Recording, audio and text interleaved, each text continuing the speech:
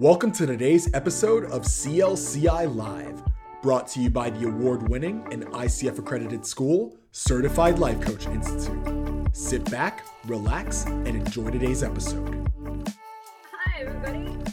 So those of you watching, please, I just want to remind you guys, please comment, like, share, subscribe, follow, all of that good stuff. We say this right at the beginning to remind you that we only know that you like what we're doing by your interaction. So please subscribe, like, follow, share, all of those good things. I'm going to turn it over to these fancy, fantastic human beings here so that they can introduce our topic. Yeah, I want to give a quick shout out to Carol. She said hi in the Facebook chat. Everybody be sure to chat. Put your questions or comments in the chat, Facebook, YouTube, wherever else we're streaming land. We will address your questions. Today, we're talking about complaining. What is it good for? But we're starting a series, right? Aren't we starting a series? Yes.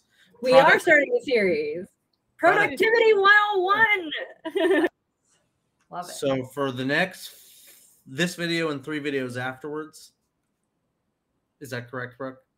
4 videos total, and the productivity. Maybe more. We can always add more. This is productivity year. A minimum of 4 is what. A maximum of 52. Talking about productivity and productive complaining. We're not just going to be complaining the whole hour. We're going to be finding out how to productively complain and how our clients can take their complaints and turn it into something a bit more useful, and how coaches can stop complaining and do something useful. I don't know. I didn't do that much research on this one. I listened to the podcast. Because you can complain a lot? Because you know what complaining is? Yes. Oh. But I did listen to the podcast, at the very least. That was a good one. I liked it as well. It was really good. I only got halfway through it, though. So I don't know about the bracelet thing, bro. It was actually really bad on the second half, Jen. Oh. Yeah. I don't know. What do you guys got complaints? Who invited this guy? Can somebody tell me who invited this guy? Because I just don't know. What kind of language is a complaint? What do you think? It's informational. It can be informational. What else? Yeah. A criticism? A criticism. A cry for help. Well, we're just throwing possibilities out there. There's a lot of caveats. I could see that, Anthony. Like, some people just want to be heard. Some people just want to be seen, and they get that through complaining. So that's like they're getting like well, that's sort of going into what they're getting out of it. I think less than what complaining is necessarily, but so negative language. Negative. Very negative. Negative how? Is there a difference between venting and no, same thing? You think it's the same thing? I think it's the same. For me, it's the same. Like, it might be like there's like I think there's levels of every levels of complaining. Like, there's different types of complaining and different levels of complaining. And I think venting is the one where I think you have to have an awareness around what the intention is. And I think that's already a step ahead of people who are chronic complainers. Because I think people who are chronic complainers are doing it without even thinking about it. But I think for us to have the awareness that to walk into a conversation, just go, okay, I just need to vent. Like, I know this is not going to be productive, but I just got to blow off some steam. I got to get this out. And then when I'm in a space, we can start to figure out how to be productive. But some just need to just get it out. So to me, that there is that difference in that venting space. I'm aware of that I'm operating in a place that is not fair. And that at some point when I'm done venting, then I'm going to be open, like you were mentioning, Brooke, opening to interaction and the possibilities of what could be different.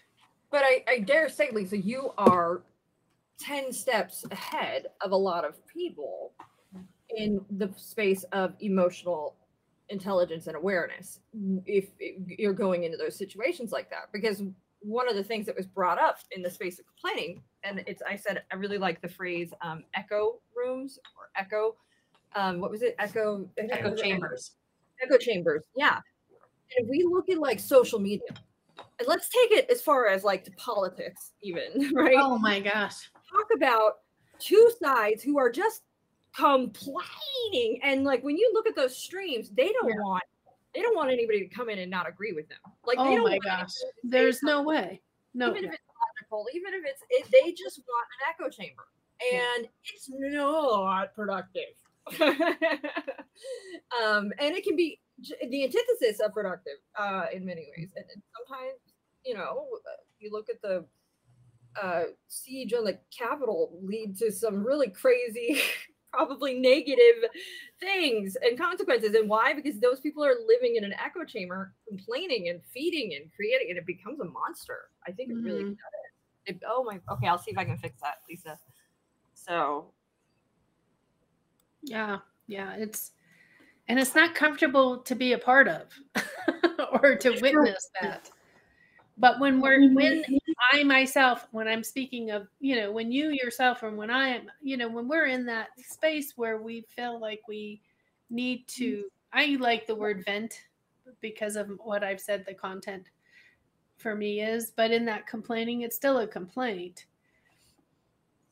We are self-righteous. Our way should be accepted and echo chambered, as it were. How do we help our clients? I know with my couples, that's totally what they want. One of them, or actually both of them, for their sides. They want you to agree with whatever it is that they're saying and to feel validated. And do they both come in thinking that you're going to agree with them? They both. What do they come in thinking?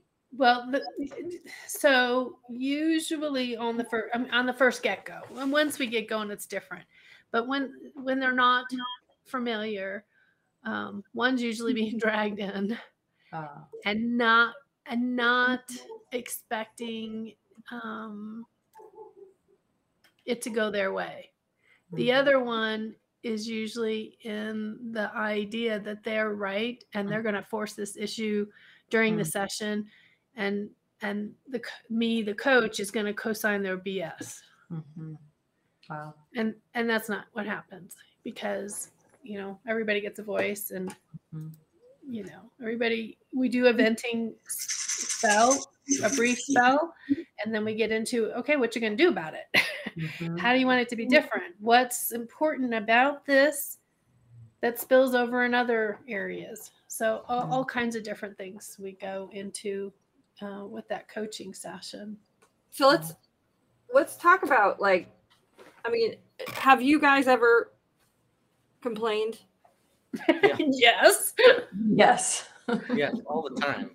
And when you go in to complain to somebody, what kind of reaction, what do you expect to happen with that? Like, you're going to whomever. If you want to give me a specific example, that's if you can think of one. How do you expect it to go or anticipate it to go typically?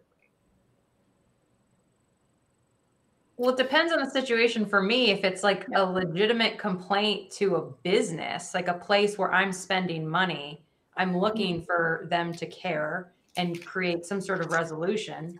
But if it's just me wanting to complain about someone that annoys me, I'm typically just looking for that space, just to be witnessed and to feel less alone. Sometimes when people are like, yeah, that person's really annoying, I'm like, it's not just me. Great. I think Brooke might have been witness to a lot of times when I'm complaining during my little work process, when a little speed bump interrupts the process, which could be a phone call, other coworkers, stuff that doesn't get in the way. But when my process is interrupted, I complain and I start to get annoyed, and I'm just sort of vocalizing these annoyances, because if I don't keep them in, I might blow a gasket, and that's the only. So protest. I'm protesting. This is not how I want flow to be versus complain. What would that difference be? Well, that's him. So what's funny is that will be what his, and we both do this to one another, where I will come in and just be like, I want to complain about something. And then he'll start to give me tangible, logical solutions. Hold on. And I'm like, hold this on. is and then he will have to stop and ask me, wait, is this just a situation where I'm supposed to just listen and agree with you? Or is this something where you want to talk through solutions? Like he will, because I'll get so annoyed that he's just stop offering me solutions. That's not what I want right now.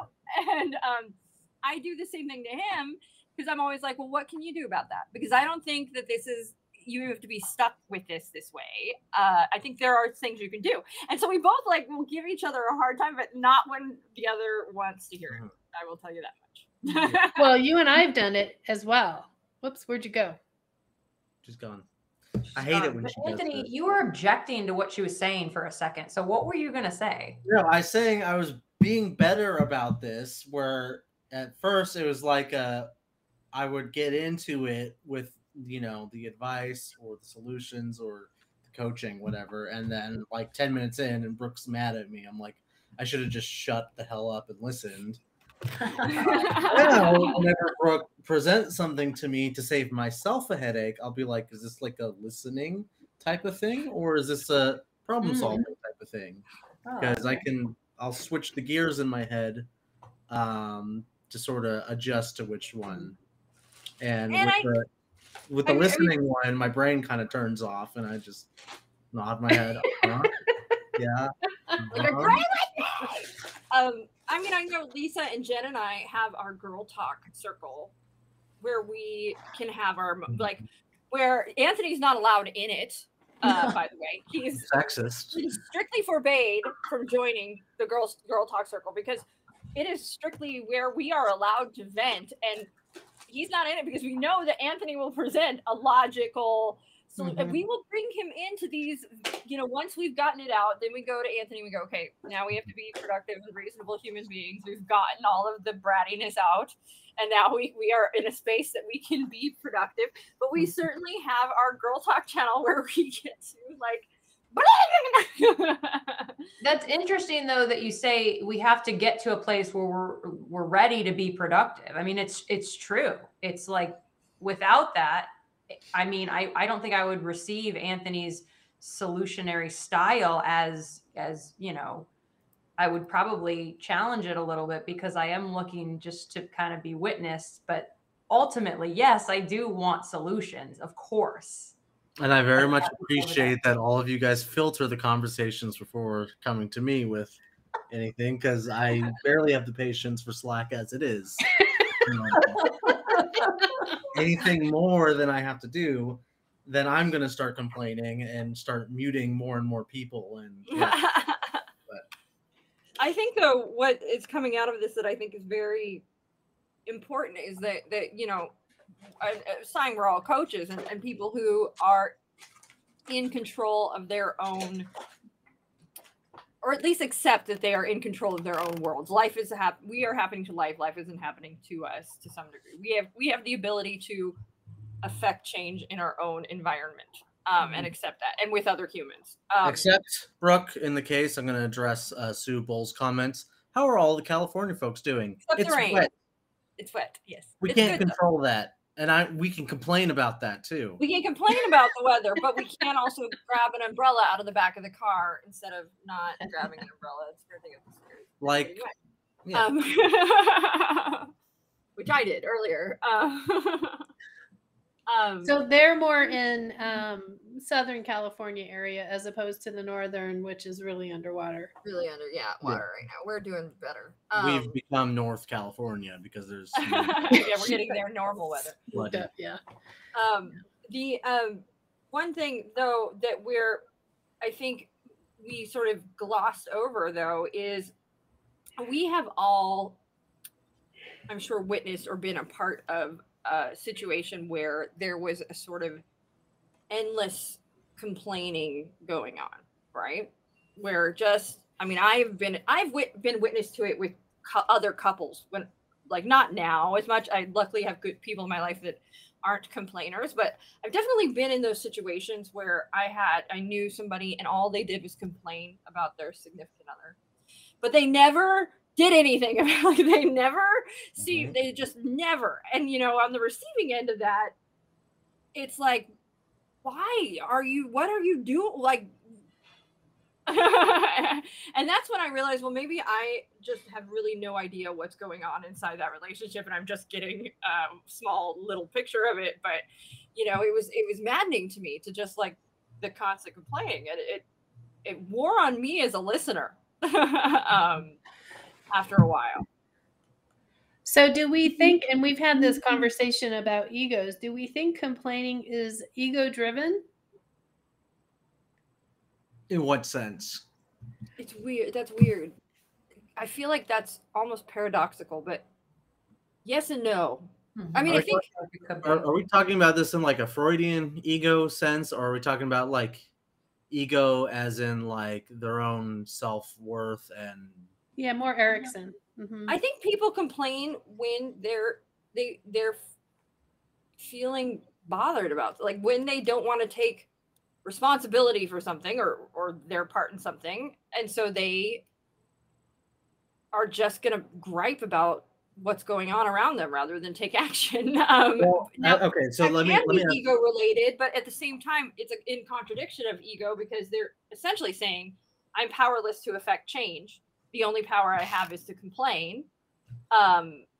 Well, have you seen? So that's like a lack of ego, right? Like that's a lack of ego. It's just a lack of I'm not admitting that I have the ability to. I'm sorry, I'm trying to finish my thought. I am at the same time saying that I have no control over the situation. Something's happening to me. I'm not happening to it. So I'm going to complain about it, which might be ego in the sort of small picture tunnel vision sense, because now my feelings are hurt and I want to complain and I want to feel better and I want to nurse that wound or what have you. But in the big picture sense, you're saying I'm incapable of affecting change or being proactive or active or doing something about whatever it is I'm complaining about, or I'm not going to. So complaining reinforces is what you're telling us as well. Complaining reinforces that concept. It doesn't allow for that space to learn and grow from. Really, that's what you're saying. So really, and one of the reasons that I really found this topic interesting was a big part complain. They didn't say that we'll never complain again, but what they did find is that when people complain to an audience that is just going to agree with them, it's going to make them less happy, and it's going to create an environment where they aren't doing anything about it, and that situation is not going to get better because they're not addressing the situation. They're complaining about it, not to the person that is capable of affecting change, just an echo chamber, right? What was really neat is when they started talking about how to productively complain. That's when they said, okay, do this instead. And one of the tools they gave was, well, with couples, they would have them put a bracelet on, each one wear a bracelet. And for couples that complain about their significant other a lot, they would take the bracelet off every time they complained, in their head or out, both in and out. And it was bringing awareness. They would have to switch the bracelet from one arm to the next. And so it brought this awareness, like, oh, whoa, I complain about a lot of stuff. And you could do this even without couples, like just taking that, when am I complaining, switching it from one end to the next. And what it does is it brings this awareness. Oh my goodness, I complain a lot. What can I do that's productive? The other thing they said was to write a letter, and not write a letter to somebody that would agree with you. Write a letter to the party you are complaining about. Like, write that letter, because that will make you process your emotions. You'll feel better. You'll like go through it and you'll get out of that. It's a trigger. When we complain, we're triggered. We're upset. Right? So I really like that bracelet thing, because talk about bringing awareness around, negativity. I'm being, you know what I mean? And I'm saying I can't do it. And then you took that and then I don't want to keep having to switch this bracelet. I'm going to stop complaining and start thinking about what I can do to make this better. I would imagine. Well, I'm thinking as I didn't hear that part of the video or whatever the podcast because I had to pause it and I went back. So that last 10 minutes, it sounds like that's where that was. But what I can hear you say in that is that it makes me aware of my pattern, and I have an opportunity to change that pattern should I wish to change it. Because in some fashion, we create change. Even, we've gone through a lot of changes here in CLCI just to adapt to what ICF is going through and having us interact with, right? And we've complained about some things there.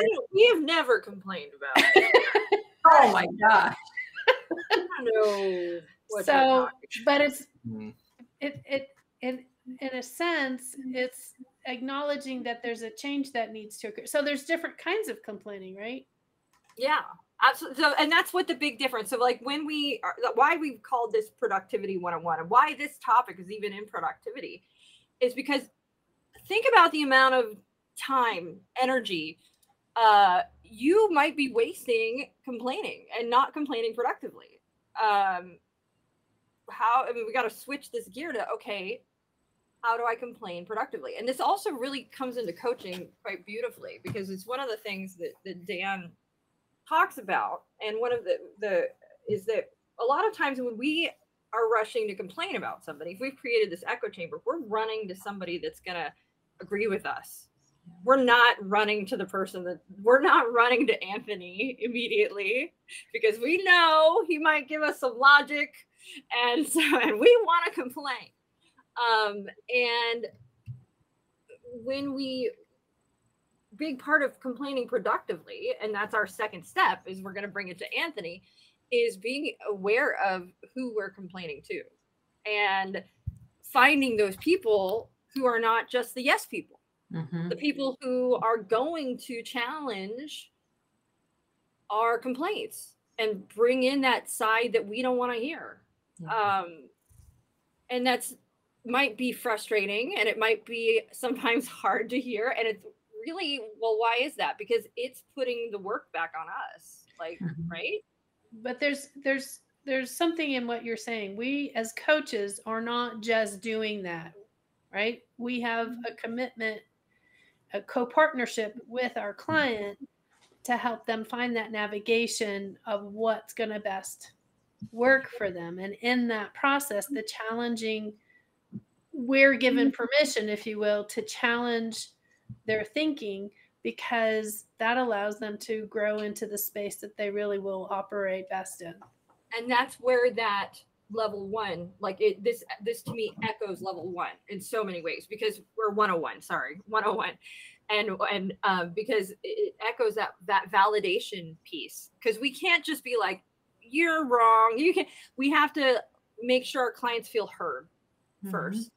And then we can offer those solutions, offer those other points of view. Like we don't offer them, but bring the awareness around them. Echo back to them what they're saying so they can hear how singularly dimensioned it may be. We're actually not there to be their echo chamber. We might mirror and respond, but we're also there to challenge them to look beyond the echo chambers they've been creating in their own spaces, the ones that don't get them to grow, the ones that keep that block in place, as it were. As coaches, you come to us and we're going to start to bring out sort of work around that, right? Your cat's like purring into the mic, like sounds like that. Well, I've noticed working as long as I have with CLCI, with the complaints that come my way, I noticed that there's two types of complaints, and they're both sort of solution, like there's a solution to be had within the complaint. But there's looking to me for a solution, and there is sort of maybe to like solve the problem. And then there is solution, whereas we can work together to solve the problem, or it's within the other person's who is lodging the complaint power to solve this problem. Maybe they just need to figure out how to do it rather than show them how. The same can be said as coaching, though. When clients complain, and I've noticed this with clients who do complain, a lot of the times they're looking for the coach to provide the solution for them, or to just tell me what to do, give me the advice, give me the solution, and then I'll go do it and complaint solved. Yet it's not. Less frequently, but as I think as the coaching relationship develops, there's the second type of complaint where it becomes, I think what we're looking for is the productive complaining, where I have a problem. Can we work on a solution together and go forward with this?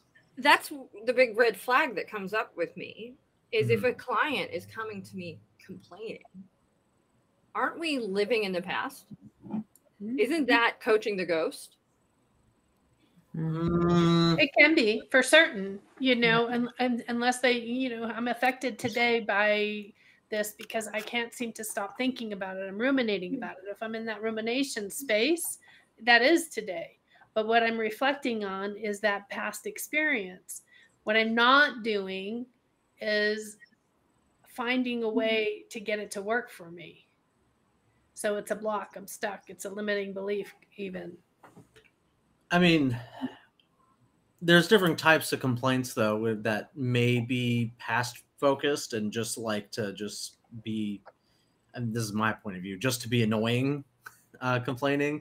And there's like complaining that like could be something to be done about it. Like, let's say I went out to lunch and then around 7 p.m. I complained to Brooke. I said, "Oh, these people at Chipotle got my order wrong," and it pissed me off. Not really much that Brooke. You're there through that whole process. How can they get that wrong? I don't. I can tell you. I can use Anthony's example. We have a Carl. I'm whispering it because we're not saying their name. Carl's Jr. Can you hear me? By us. Carl Jr. in Colorado Springs. Every single time they forget things, they get it wrong. It is so annoying to go there. So yes, you can go on with that one. But yeah, like those kind of complaints where it's like these one-off events that happened in the past that like you can't really do anything about it other than say maybe don't go there again. But like these are not useful complaints for a coach. I don't know. My dad would call the number on the receipt and he would get a free something. Yeah. Gabrielle did. Yeah, I guess there is something to do, but like complaining about maybe like a bird taking a crap on me when I'm walking to my house. That's like, good luck. Huh. All right, didn't know that. For your hair too. Thank you for the alternative way to. That makes you feel better about bad things or keeps you from doing bad things. but what I'm trying to get is sometimes crappy bad things just happen.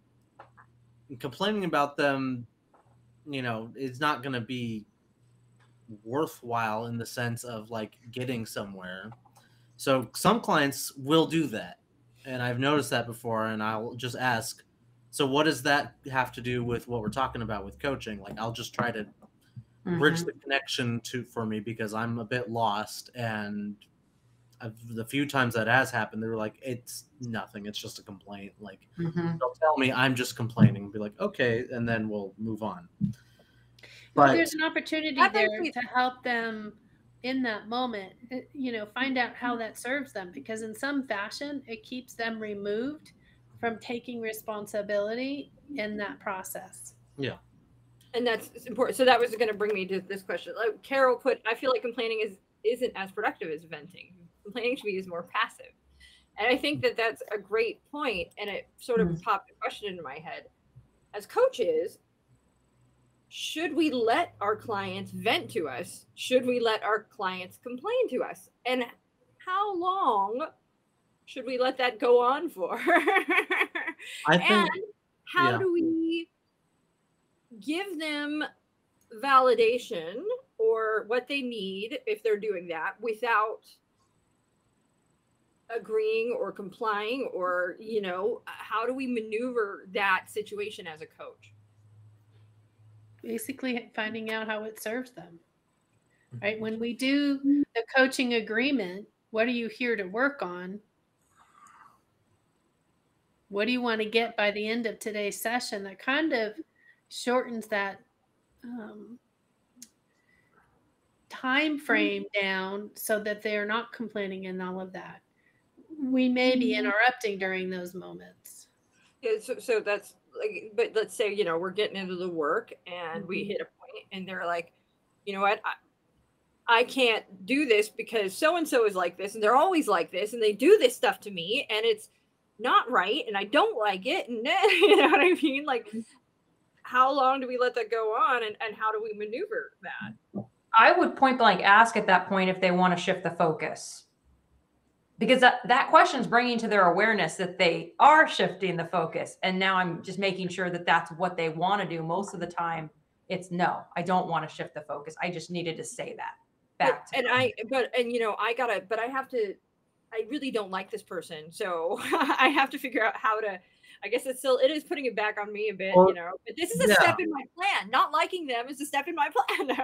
I know. I would then bracket the conversation and be like, so this thing that we're talking about, is this like a block towards your goal? Let me ask that question first as your coach. Is this preventing you from accomplishing your goal? Yes or no? And then whatever the answer is, no, it's not. Then I want her job. It's she is in my way, and I don't like her.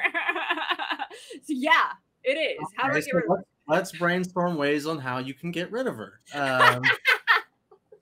Oh my gosh! But yeah, so bracketing. Hold on, but let me get back to bracketing the conversation. If it's a yes, this is blocking my path to achieve my goal. Is this a block you want to work on right now and remove so that you can continue on? And then we'll go from there. So but basically what you're saying is reestablish the contract, right? Yeah, but it's also, when I say bracket, I'm very visual about this. I'm literally putting brackets around this whole hypothetical conversation and this package. I'm saying, are we going to work on this or are we not going to work on this? Is this important to our coaching session? Is it urgent? Or is it not urgent and can be dealt either on your own time or at a different time? Can I take it back to another situation, though? Yeah. Let's say you have a client walking in the door. We have in Go Learn, we have it. G is greet them, right? O is it? What is O? This is the one I need. Is it observe? It's not observe. It's Oh, we're talking about Go Learn. Yes. Greet. Hang on, I have it right here. Yeah. I believe it might be. Is it observe? No. It's ownership. Ownership. Over the past session. So I have a client. I'm your client. I'm coming in. I'm like, okay, guys, or hi, coach. How are you? Well, I'm not great. You know, we had set this goal of me. I'm just stick with the same situation. Where I was supposed to win this. My goal was to go in. I was going to do this. I was going to get this specific thing. I'm trying to think of a good example where it's like it's a situation where somebody was picked over her, essentially over me. So I did. Yeah, it's a competition. It's she's going for a job and somebody else got it and she did not. Mm-hmm. So I have not reached my goal. We have spent all this time working and now my goal is somebody else got it. I can't do this. And I think that I don't like the way I don't know why they chose her. I worked harder. I have done this. I submitted more. I was clearly more qualified. And we're in the O right now. We're not even in O. We're in G. I was clearly more qualified. I'm just really upset because we have spent the last 12 weeks making sure that this would happen and it hasn't happened. And I just feel like I don't know what to do. I don't know how to proceed. My entire plan has gone out the window. And I don't even have the drive or the desire to do much of anything because this is not how it's supposed to happen. So then with that being said, what do you want to work on today for this coaching session? Well, what can I coach you on? I have no idea. Because I'm just really hurt right now. Really bothered. Yeah. And I can certainly understand that. Do you want to work through the hurt? I don't know. So outside of my role-playing hat on, this is a weird situation because it's like almost as if there's nothing to coach on. Why have a coaching session? I think though that I'm not it saying showed that- up. Here's the other thing. She Yeah. showed up. Yeah, Mhm. it's Yeah, going I'm to grow not saying into that there something. isn't something to coach on. All I'm saying is I'll probably step back from a little bit of the coaching like relationship and be like, okay, like why are we here in this today's session, Brooke, then? As But me or coach. we just need more space in that G in this particular place, in this growth space of not knowing where the journey is going to proceed. You know, it's in that reflection. You know, you're sharing with me, and I'm going to throw a word in there you didn't say. It feels like you're disappointed that you didn't get chosen. And you know, what do you want to do with not being chosen? I don't know where to go with this because this is a facetious kind of thing. There's nothing really tangible to hold on to, but it's just taking what she has said and helping her dig into that space for her to find out. And probably what she'll find out is that there was a lot of things that she had put in that basket that she liked. And maybe eventually it is, you know, she'll go towards something else that has the similar kinds of things that are in her basket. But in this space, it's just going to be, you know, Carol says it is just going to be in that hearing space and that connecting space. This session might not ever get into coaching. Mm-hmm. Yeah, if the and Brooke, complaints are bad enough. I'm thinking, go ahead. Mhm. It could just be, you know, we get into that venting space where Brooke in this moment gets to be heard. She gets to be, and Carol wrote seen, she gets to be heard and seen and just be able to be sad in this moment. There's so many times that we try, you know, we got positive psychology that says, oh, you know, the glass is half full. I mean, you know, we can refill it and all this good stuff. But there's something to be said to feel your emotions, and that, you know, rushing through them may not serve. If this was a truth for Brooke, may not serve Brooke in this moment. Her feeling sad and disappointed might be important to her growth in this space. I mean, I don't know, because again, this is not real, but until we actually provide that space for the client to just share, we don't know. What we're going to say? Would you drill it down at some point with that client to maybe, yeah. Do you want to just vent and figure it out this session? Like, would you, like, could I offer that? I'd like, do you want to, Sure. Is that what we want to do today? I would probably preempt that by saying, hey, like, this doesn't need to be a coaching session. Mm-hmm. If you need to just talk this out, whatever. This kind of gets into weird territory though, because that's weird for me. Yeah, because I worry about, like, because we want to keep it. Is it a thing where maybe is this coaching session about maneuvering this loss, and figuring out where to go, figuring out the I don't know, figuring out, because if she's saying I don't know, or I don't, figuring out, well, what's next for you? It's not about denying what this Brooke is feeling. It's about acknowledging where they're at and what they need in that moment. It's slowing down the process. It's not doing the process. It's just really slowing down the process in a particular space it's incomplete process. I think you just sort of a beautiful question. What do you need in this moment? Yeah.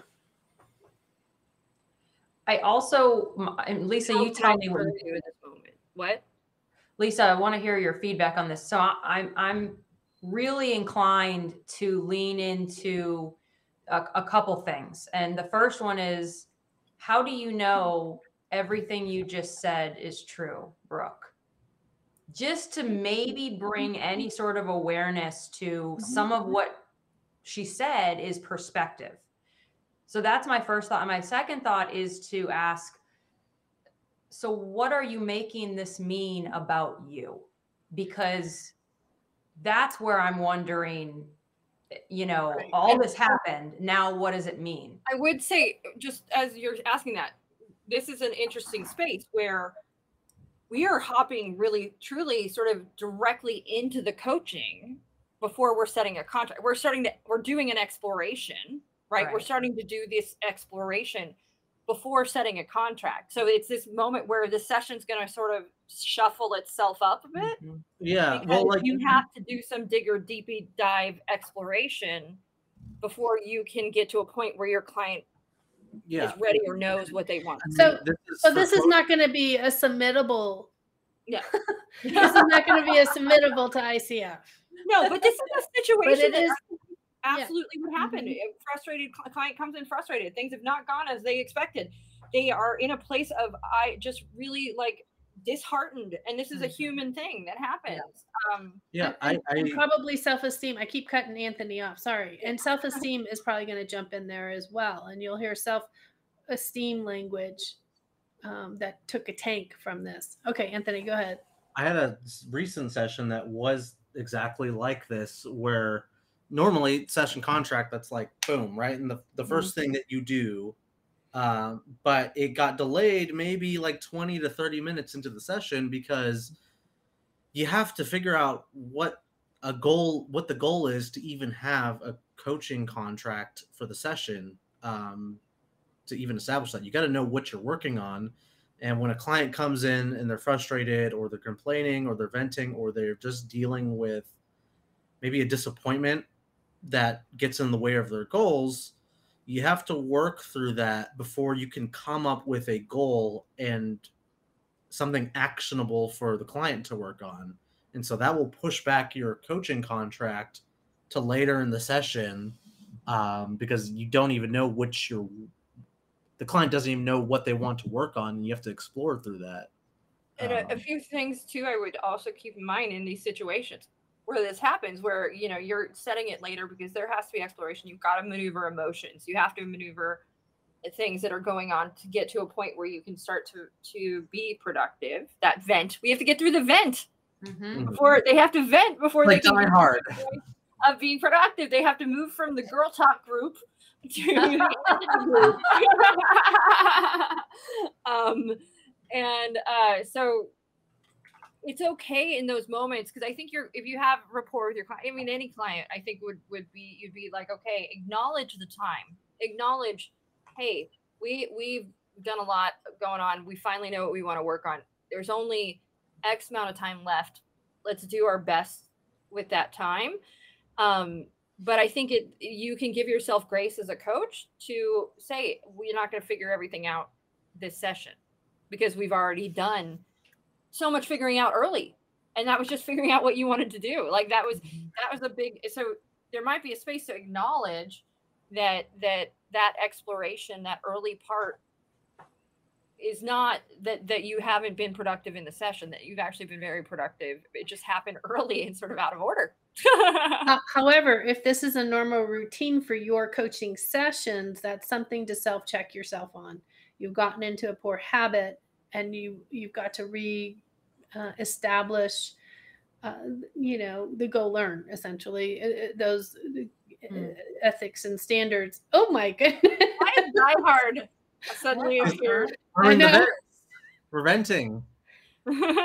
Oh, because he's in a vent. Yeah. Okay. It could also be like an Among Us like reference. So you can't really tell that it's Bruce Willis. I'm just gonna say his eye. Yeah, you can tell. Yeah. At first, I thought it was something not good. Think of him as the hairline. You can tell from the hairline, especially.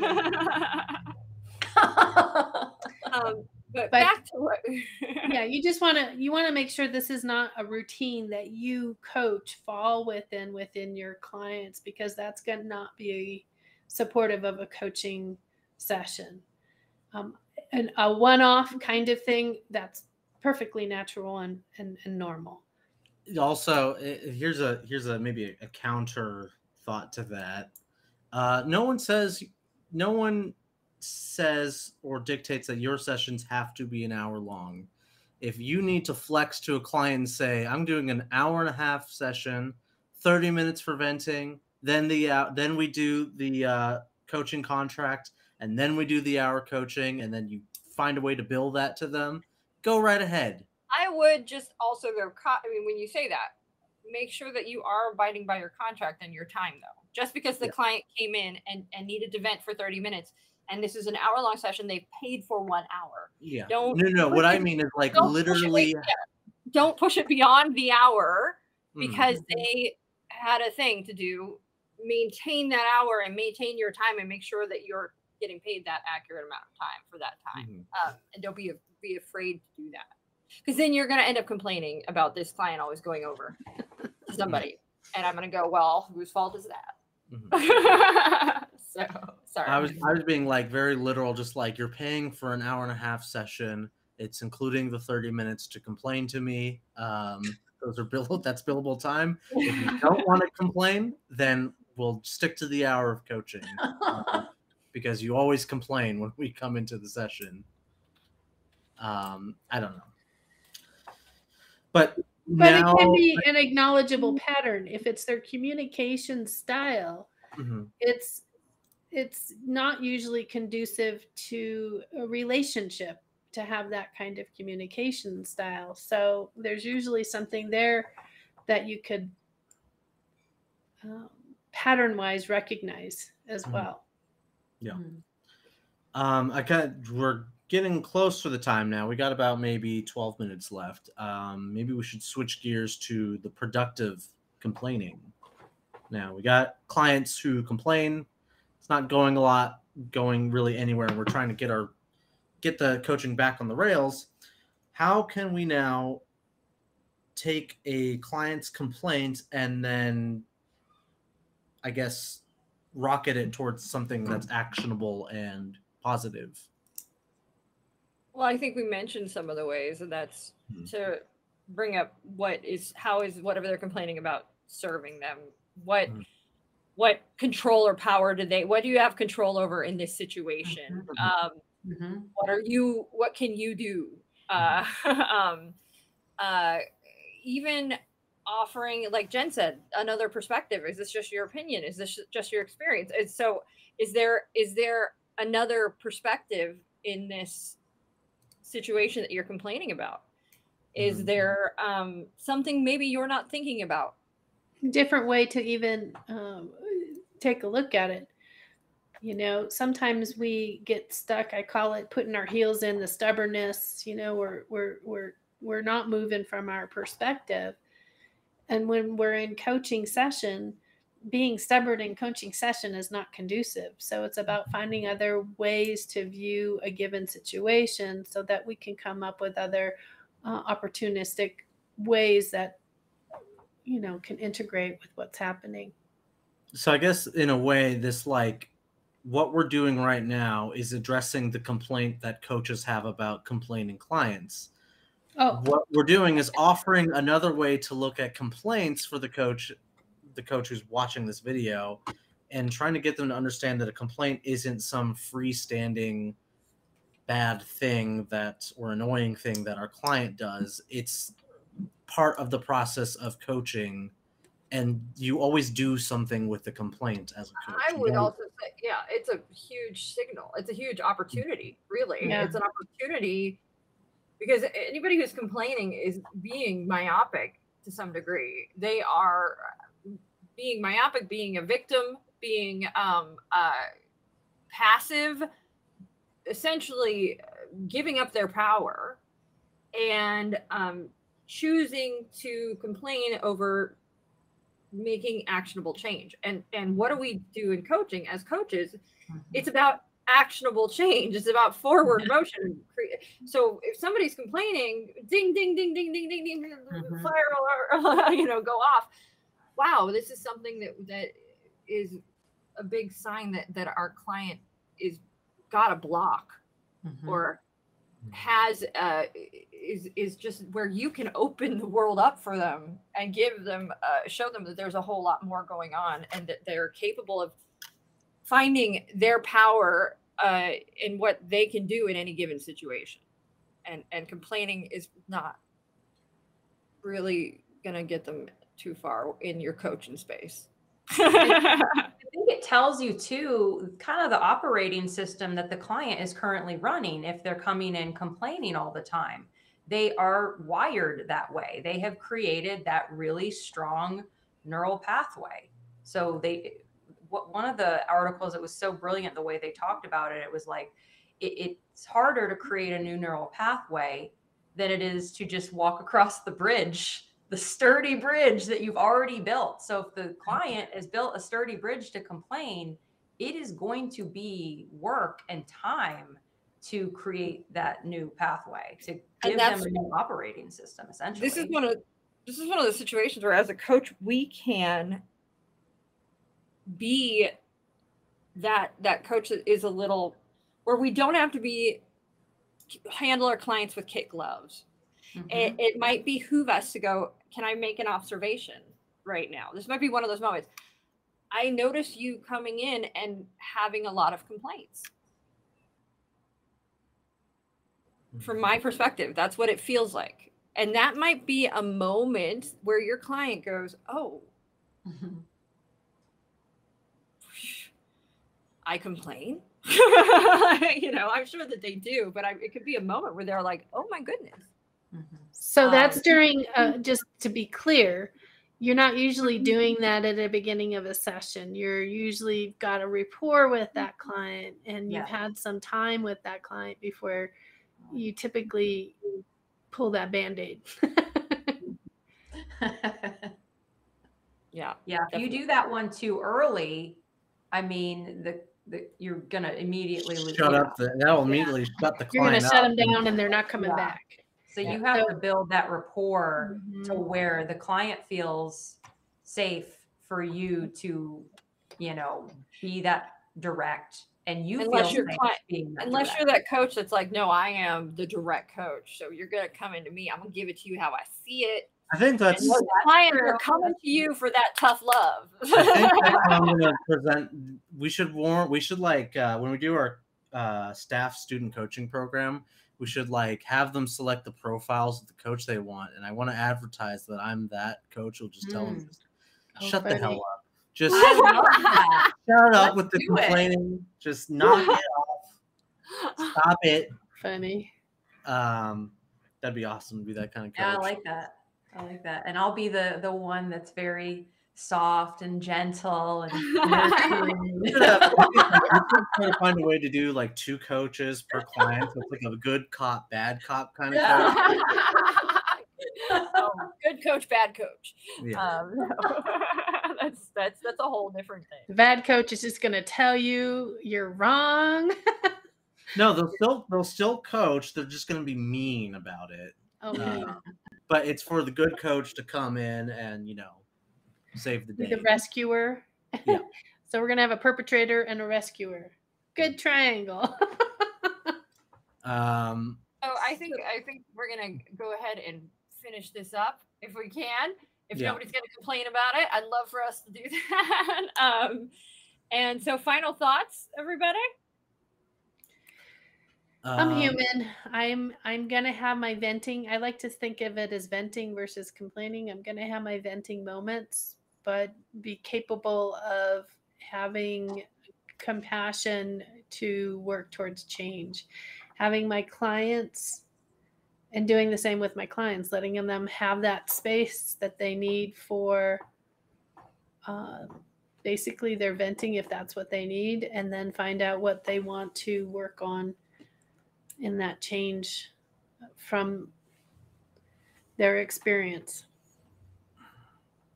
My final thoughts, bracket the complaints and find out what they are actually for. Mm-hmm. And then once you find out what they're actually for, do something with them. Get the client to do something about them.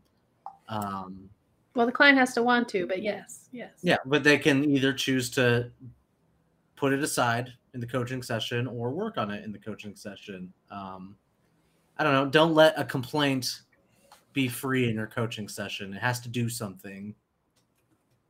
Brooke. I will say,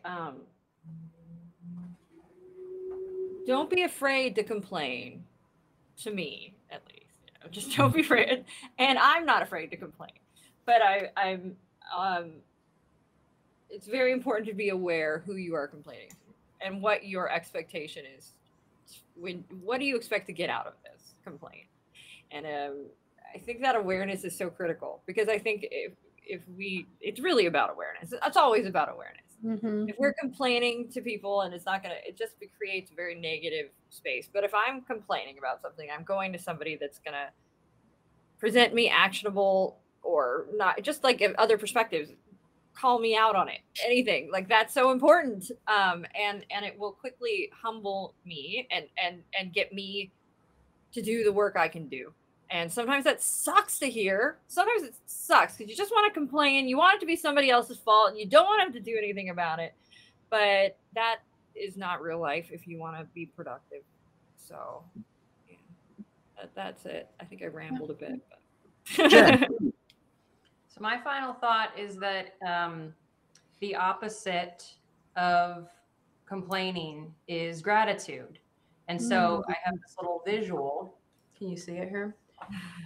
Sorry, podcast listeners. Okay, so it's a vortex, right? You're in the vortex. You're either going to be pulled up or you're going to be pulled down. And so if you notice that you're being pulled down a lot, you finding yourself being in that, negativity, complainer vortex, first step is awareness, and that conscious decision to replace some of that negativity or shift it, counteract it with gratitude, eventually will bring you up into the top of that vortex. And you know what the key to happiness is? Gratitude. Do you know what raises our baseline ability to be happy? Gratitude. Like, gratitude is magic.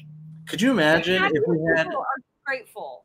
Could you imagine if our clients just were like gratitude for 30 minutes? Like, we just couldn't get them to shut up about how grateful they are for everything. Like, yeah, did you hear Anthony? We couldn't get him to shut up. Was that complaining? Yeah. All right. That was awesome, Jen. I love that. That was fantastic. Yeah. Thank you for taking us there. That's amazing. Yeah. Good way to end it. All right. Yes. That's it. That's our Productivity 101 on productive complaining. We will see you guys next week. We don't know what the topic will be, but be sure we're working on it. We are figuring it out, our topics out for this month. But it will be in the vein of Productivity 101. Yes. And if you want to become a coach, check out Coaching 101, where we'll give you the tools to become a coach at Certified Life Coach Institute. And from folks we have facilitators and folks who are fantastically skilled at passing on the coaching knowledge. And who never complain. Knowledge. They never complain. Yeah. Our are always filled with gratitude towards our students. They're very special non-complainers. Yes. All right. Happy New Year. Thanks for joining us again. And we'll be back next Tuesday. Hey everyone, thanks for tuning in to today's episode. Once again, this is brought to you by Certified Life Coach Institute. We're an ICF accredited school who certifies our life coaches in 3-day online intensive courses. In addition to other podcast episodes, feel free to check us out every Tuesday at 4:00 p.m. Pacific Standard Time on YouTube or Facebook for our CLCI Lives, where we get together and discuss various topics that are centered around sharpening your skills so you can become a better certified life coach. For more information, feel free to visit us at certifiedlifecoachinstitute.com. Until next time, be well.